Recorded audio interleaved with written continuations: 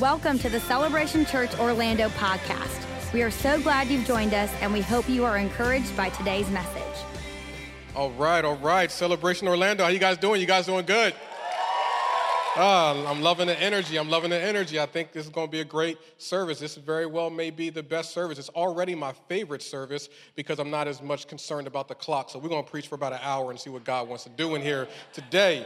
If you have your Bibles, I want to invite you to join me in Matthew chapter 28 while you're doing that. The word on the street is that today is Baptism Sunday, so I'm so pumped to be here for that. I'm so excited to be able to participate with all you guys with that. Also, I want to encourage you to make sure that if you missed any of our weeks, to go back, check out any of our stuff on our podcast. But also, next week, we're going to be kicking off our new series called Wild Standard. And here's why I'm so excited about that. I actually was a part of preaching this series up in D.C. a couple of months ago.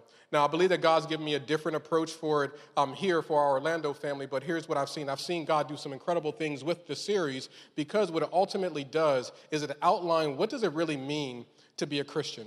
You know, I kind of shared a little bit last week in regards to like, what kind of Christian are you? But it really does outline like, what does God's word say is the standard that he's asking us to live according to? So it's a great one, not only to strengthen and to reinforce our faith, maybe have some questions answered, but it's also a great one that if you have friends or family members that are away from God, maybe you have some people that are just kicking the tires on the faith, this is going to be a great series for them to come and hopefully be encouraged to go through it. So I definitely want to drop that in your spirit. But jumping into this, because I'm so excited to get out there with you guys, let's look at what the Bible says in Matthew 28. We're going to jump over to Acts 8 after that, but let's see what the word says here. Starting at verse 18, it says this, "And Jesus came to them and said, 'All authority in heaven and on earth has been given unto me.'" I want to pause here for a second just to provide some much-needed clarity and context on that. What Jesus is doing in this moment is he's talking to his disciples. These are his final words, so to speak. This is what we often refer to as the Great Commission. This is where he's giving them like their final instructions. And what he's saying when he says, "All power has given unto me, all authority is given unto me," he's saying that my words are the new standard that you live by. You're going to go into some other environments. You're going to go into some other cultures. You're going to be in some other spaces that may give you conflicting information. Always come back to what I say because I have the final authority in heaven and in earth. He's setting that tone for us right here. So he's saying all authority has been given unto me. So now he gives them instructions. Here's his instructions. "Go therefore and make disciples in all the nations." Here's some more instructions. "Baptizing them in the name of the Father, the Son, and the Holy Spirit." More instructions, "Teaching them to observe all the words that I've commanded you, and behold, I am with you always to the end of the age." Now jumping over to Acts chapter 8, we have an opportunity to kind of see this text put into practice. Here's what it says, starting at verse 26. "Now an angel of the Lord said to Philip, 'Rise and go towards south to the road that goes from Jerusalem to Gaza. This is a desert place.' And he rose and he went, and there was an Ethiopian, a eunuch, a court official of Candace, queen of the Ethiopians, who was in charge of all of her treasure. He had come to Jerusalem to worship, and he was returning, seated in his chariot, and he was reading the prophet Isaiah. And the Spirit said to Philip, 'Go over and join to his chariot.' So Philip ran to him and heard him reading Isaiah the prophet and asked him, 'Do you understand what you are reading?' And he says to him, 'How can I understand it unless someone guides me?' Another translation says, 'How can I understand it unless someone interprets what I'm seeing for me?' And he invited Philip to come and sit with him." Here's what it says. Now, the passage of scripture that he was reading from went like this. This is a quote. This is what he's reading from in Isaiah. "Like a sheep, he was led to the slaughter, and like a lamb before its shearer is silent, so he opens not his mouth. In his humiliation, justice was denied him. Who can describe his generation? For his life was taken away from the earth." End quote. And so the eunuch said to Philip, "About whom, I ask you, does the prophet say this? Is it about himself, or is it about someone else?" Verse 35, "Then Philip opened his mouth, and he began with this scripture, and he told him the good news about Jesus. And as they were going along the road, they came to some water, and the eunuch said, 'See, here's some water. What prevents me from being baptized?' And he commanded the chariot to stop, and they both got down into the water, Philip and the eunuch, and he baptized them. And when they came out of the water, the Spirit of the Lord carried Philip away, and the eunuch saw him no more, but he went his way rejoicing." Whew. Okay. I want to talk to us for a couple of minutes about the important impact that takes place when we submit our lives to Christ and allow ourselves to be baptized, and what that does for us. If you're taking notes, I want you to write this message title down, Turn the Page. Let's pray. God, I thank you for your word. I thank you for your people, and I thank you for this incredible church. Father, I pray over the next few moments that you give us open eyes that we can see you. Lord, I pray for open ears that we can hear you, and Lord, I pray for open hearts that we can receive your truth. Father, we pray and declare all this in Jesus' name. Amen and amen. All right, church, I have a little bit of a confession to make.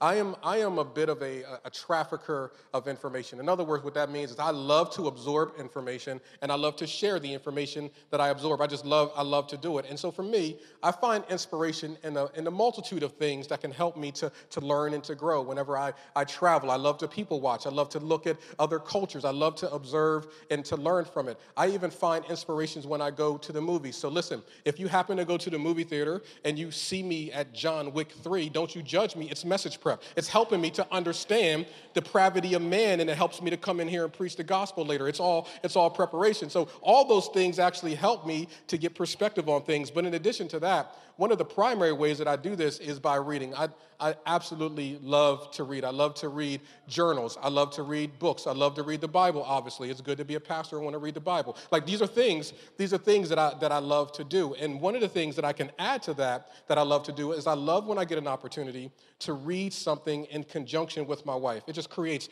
phenomenal conversations. So right now, I'm in the middle of reading this book by Dr. Henry Cloud. He's the guy who wrote Boundaries. Well, he has this book that he wrote before that called Changes That Heal.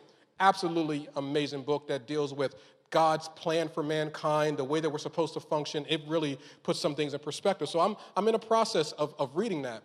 Now, I have to admit to you, I've been cheating a little bit because more recently, when I do read from books, I typically read the digital version because it allows me to have all my books in one spot. But in addition to that, it also allows me to download the audio version of the book. So now I can get through an entire book in a week, and I feel like a genius. Like I got through an entire 20-chapter book, and it makes you feel good about yourself. So I'll typically read the first couple of chapters, read the next 15 chapters, read the last chapter, and it makes me feel like a G. Like I got through an entire book in a week. So I've been kind of rocking in that, and what I love is because of technology, you can start reading and then listening, and it intertwines perfectly together. So I've been crushing this book probably about 2 weeks now. Well, I found myself at this spot where it got a little interesting because I felt like I was in this one chapter that would never end. It was good stuff, don't get me wrong, but I'm not sure if you ever felt like you were reading a book and it just seemed like you just wanted to get to the end of I feel like I'm reading the same thing over and over again. You're just stuck in this chapter. I get it. We all know those authors that sometimes drag points out. It's I get it. Let's just move on. So I'm doing everything I can to let's just get to the next chapter. At this point, I'm not even absorbing the content anymore. I just want to check the box and say that I finished it. So I'm reading and I'm reading and I'm reading, but I don't feel like I'm making any progress. Well, guess what?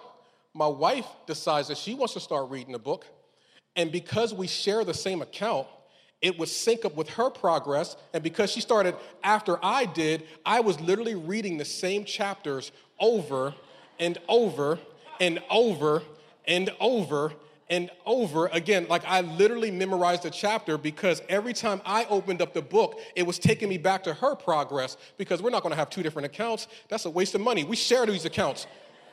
So I'm reading the same stuff over and over again. I was so frustrated because all this time, my progress was at a standstill because I kept reading the same page over and over again. As I dramatically walk away from the podium.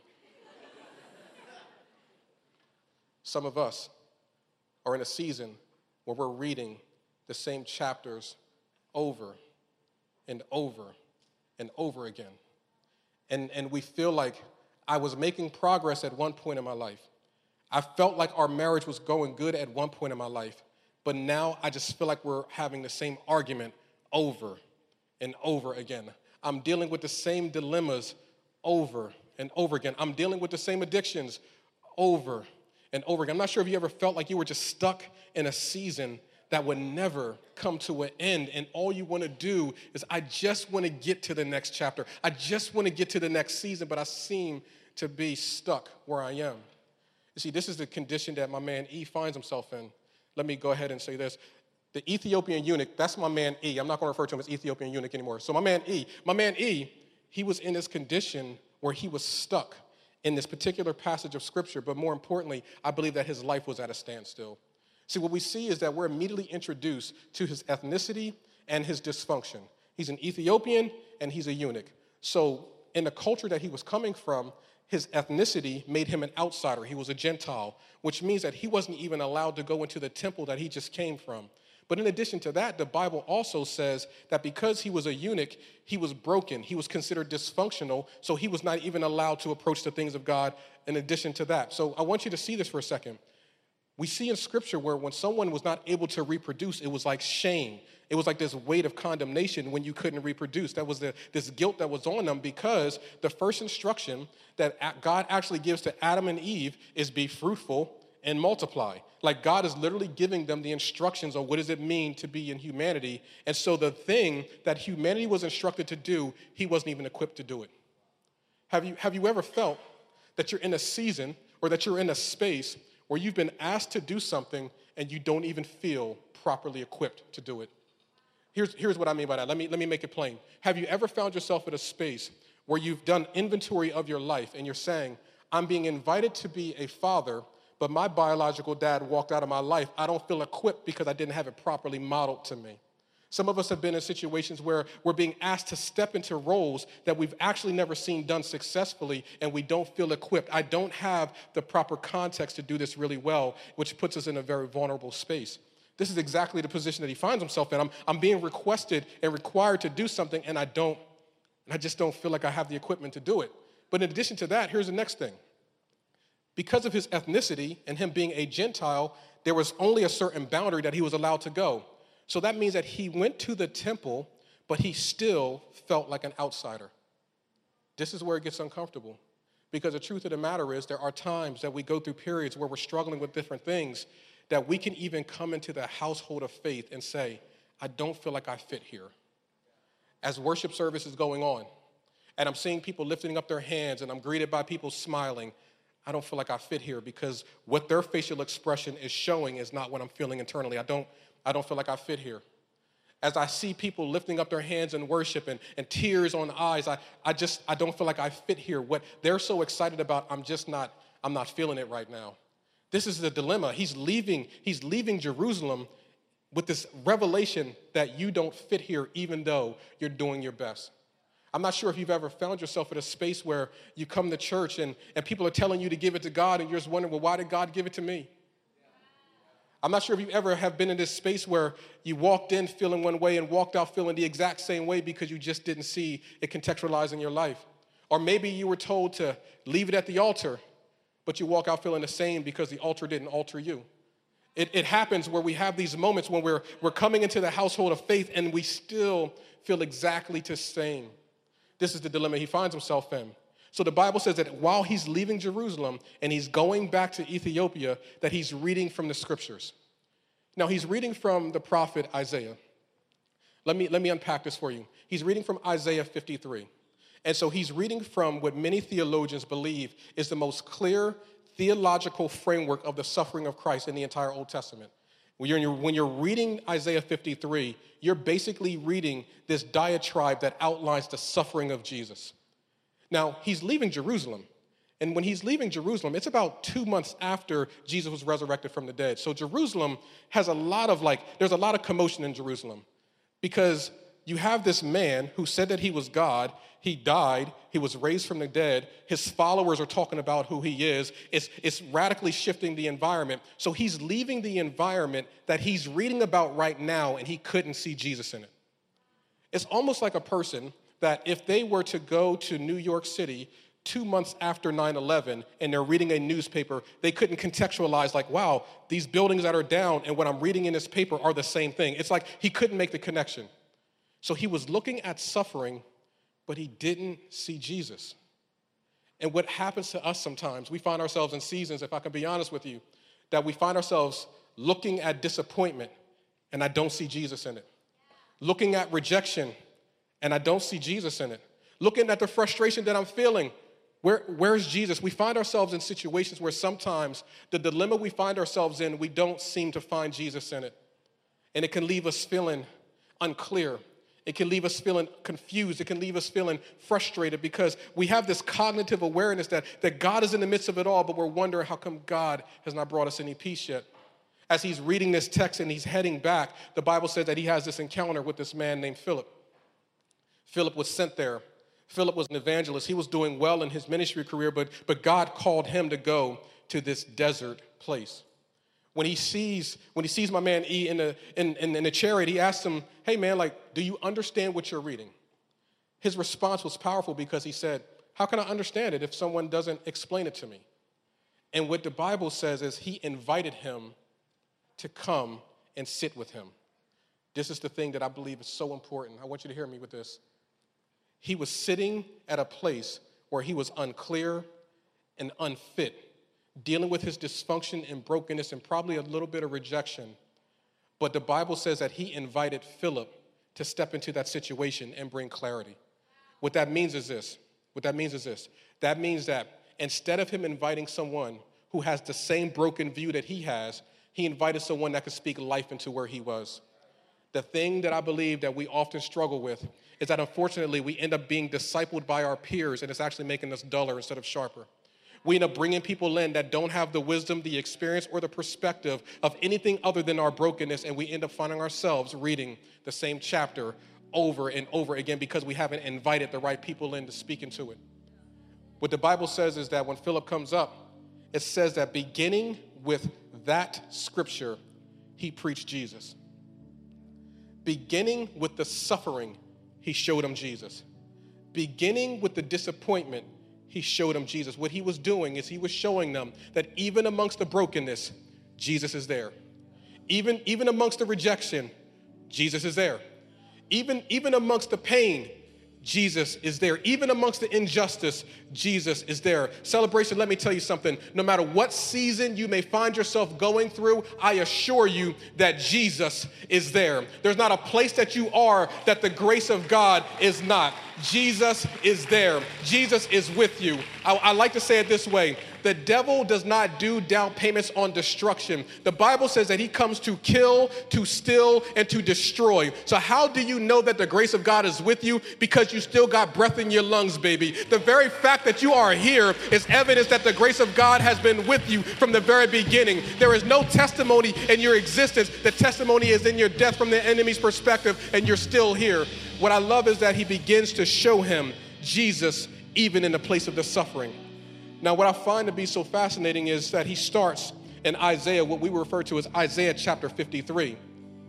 He was stuck there.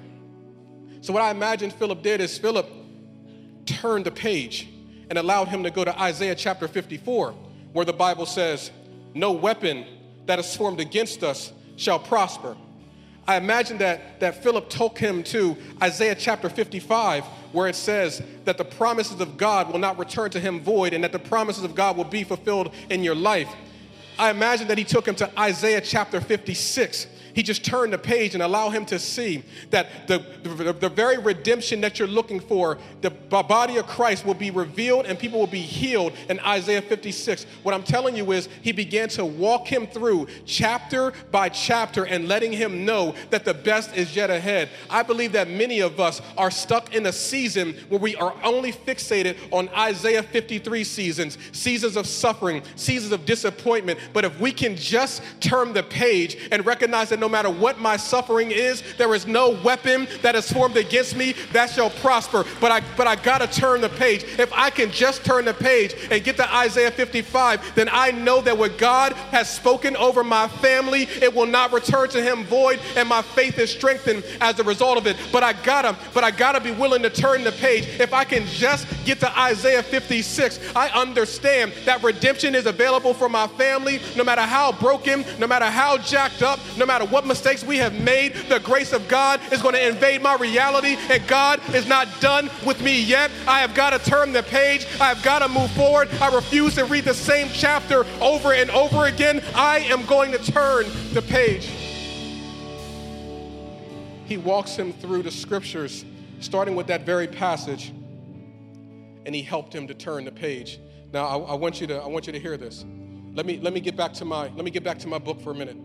because I'm tired of reading the same chapter over and over again. It confounded me, so I began to do some deep existential research, AKA I Googled it, on how, since my wife and I have the same account, how can I move forward and not continuously find myself reading the same chapters over and over again? And it was right in front of me. I don't even know how I missed it, but what I saw was in the top right-hand corner, they have this thing called a bookmark. Who knew? But watch this. What the bookmark would allow me to do is it would allow me to secure my space so that I didn't have to go backwards anymore. It locked in where I was so that I could move forward and not find myself reading the same thing over and over again. Let me bring this to a close. Baptism is the bookmark that announces that you have turned the page.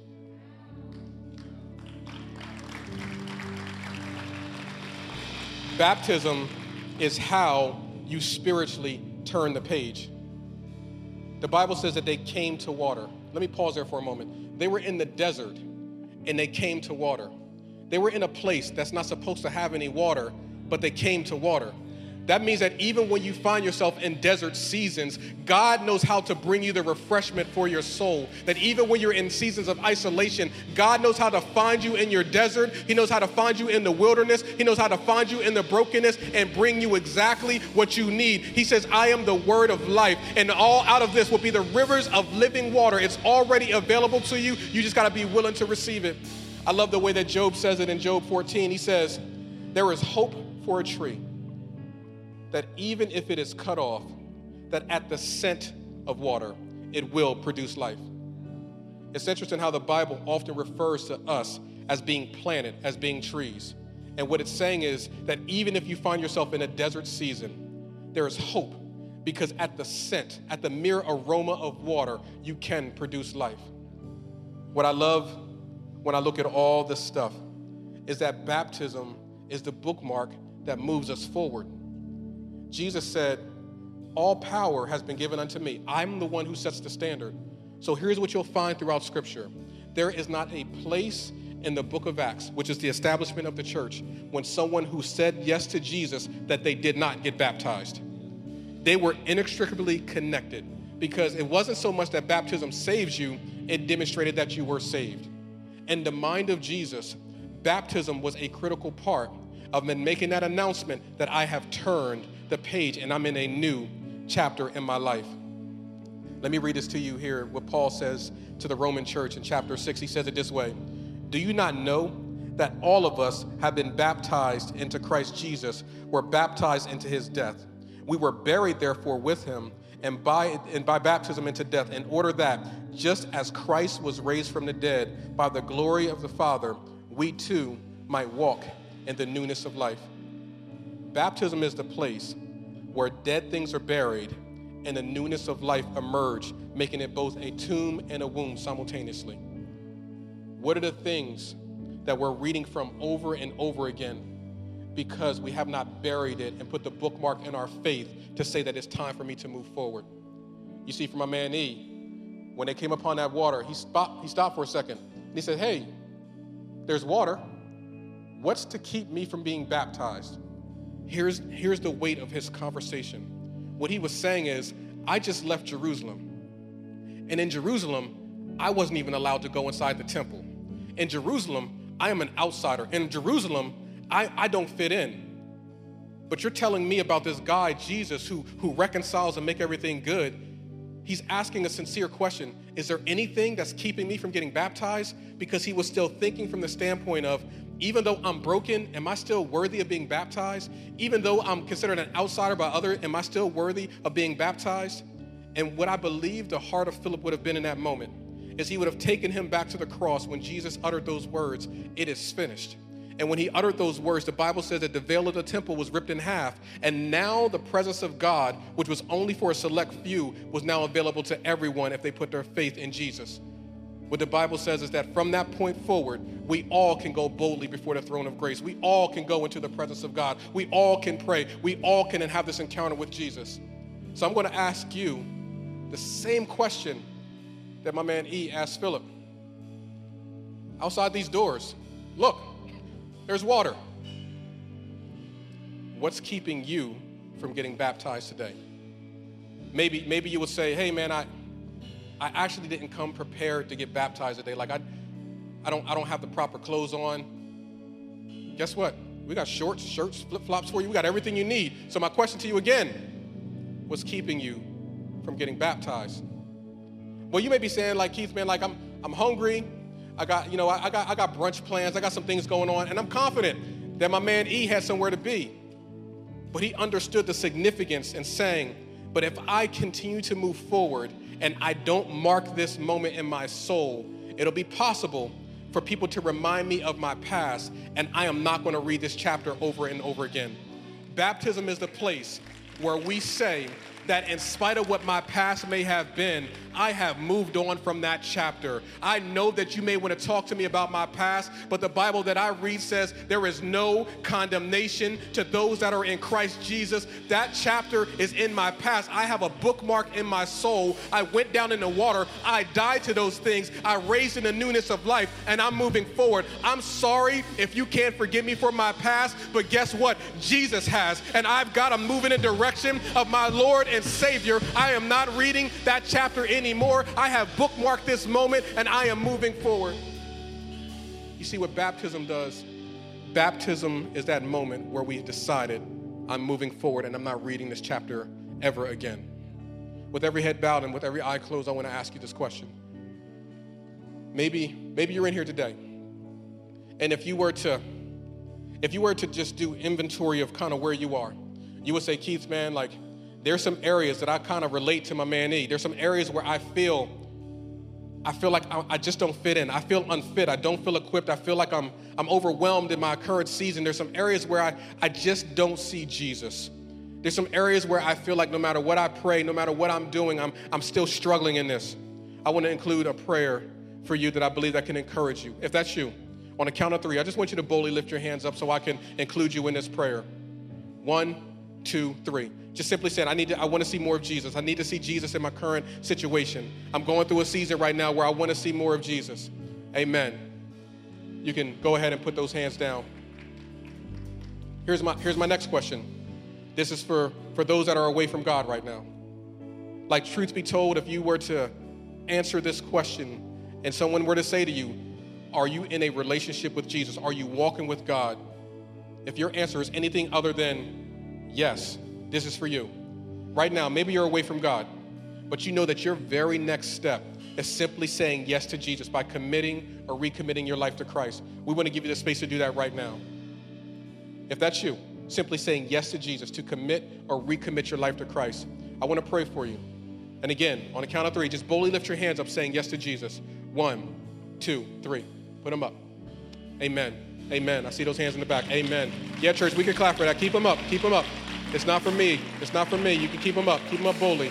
Church, I think we can dig a little bit deeper than that. Let's celebrate with those who have said yes, who have gone from death to life, from darkness into light. We celebrate you and we honor you. Here's what I want us to do. I want all of us to stand on our feet. We're going to go into a moment of worship. We're going to keep this moment sacred. But here's what I want to do. I also want to make sure that there's many of us that's in here today, and we came in here knowing that we're getting baptized. We came in here knowing that today is my day. If that's you, and you know that your next step is that you're getting baptized today, I want to go ahead and ask you to slip out into the aisles, because we have some team out there that would love to help you get prepared, where you can change, you can fill out the appropriate forms, we can do all those wonderful things, and then the rest of us are going to come out and celebrate with you. But then for the rest of us that's in here, we're going to pray, and we're going to believe that the hand of God is going to move, and we're going to see a supernatural breakthrough. Here's the thing that I want to close with, because I find this to be so fascinating. See, for my man E, he did not have the ability to reproduce. But interestingly enough, after his baptism, scholars believe that he took the Christian faith into Africa. He became the first missionary in Africa, and he actually became the first bishop in that region. So that one time when he could not reproduce naturally, God made it up and he became a leader of an entire region, because God can take our brokenness and allow it to be the very thing that allows other people to experience life. I want to pray for us, and then we're going to go out and celebrate with those who are celebrating and taking this next step. If you feel comfortable, I want you to simply lift your hands up as I pray for you. God, you see every hand that's lifted. Father, you recognize those that have said yes to you today. Those that know that their next step is simply to commit their life to you, God. So your word declares in Romans chapter 10 that if we confess with our mouths and if we believe in our hearts, we shall be saved. Father, I pray in the name of Jesus for every person that is at that place where they're surrendering their life to you, that they're infused with your Holy Spirit and they're strengthened, that they begin to confess it with their mouths, they begin to believe it and they begin to walk it out. But Father, I pray in the name of Jesus for every one of us, God, that we're in seasons where we don't have clarity, seasons where we feel unfit, seasons where we're struggling with brokenness, seasons where we feel rejected and we don't fit in. In the name of Jesus, I command for that condemnation to be broken. I command for healing to come forth. I command for freedom to be made manifest, Father. So, Father, I'm praying and declaring that today it is finished, that today they are altered, that today they are a new creation, and that today they have turned the page and they're not reading from the past anymore. So in Jesus' name, we celebrate what you're doing. Amen. Thank you for tuning in to today's podcast. For more information about Celebration Orlando or to get in touch with us, please visit celebrationorlando.org.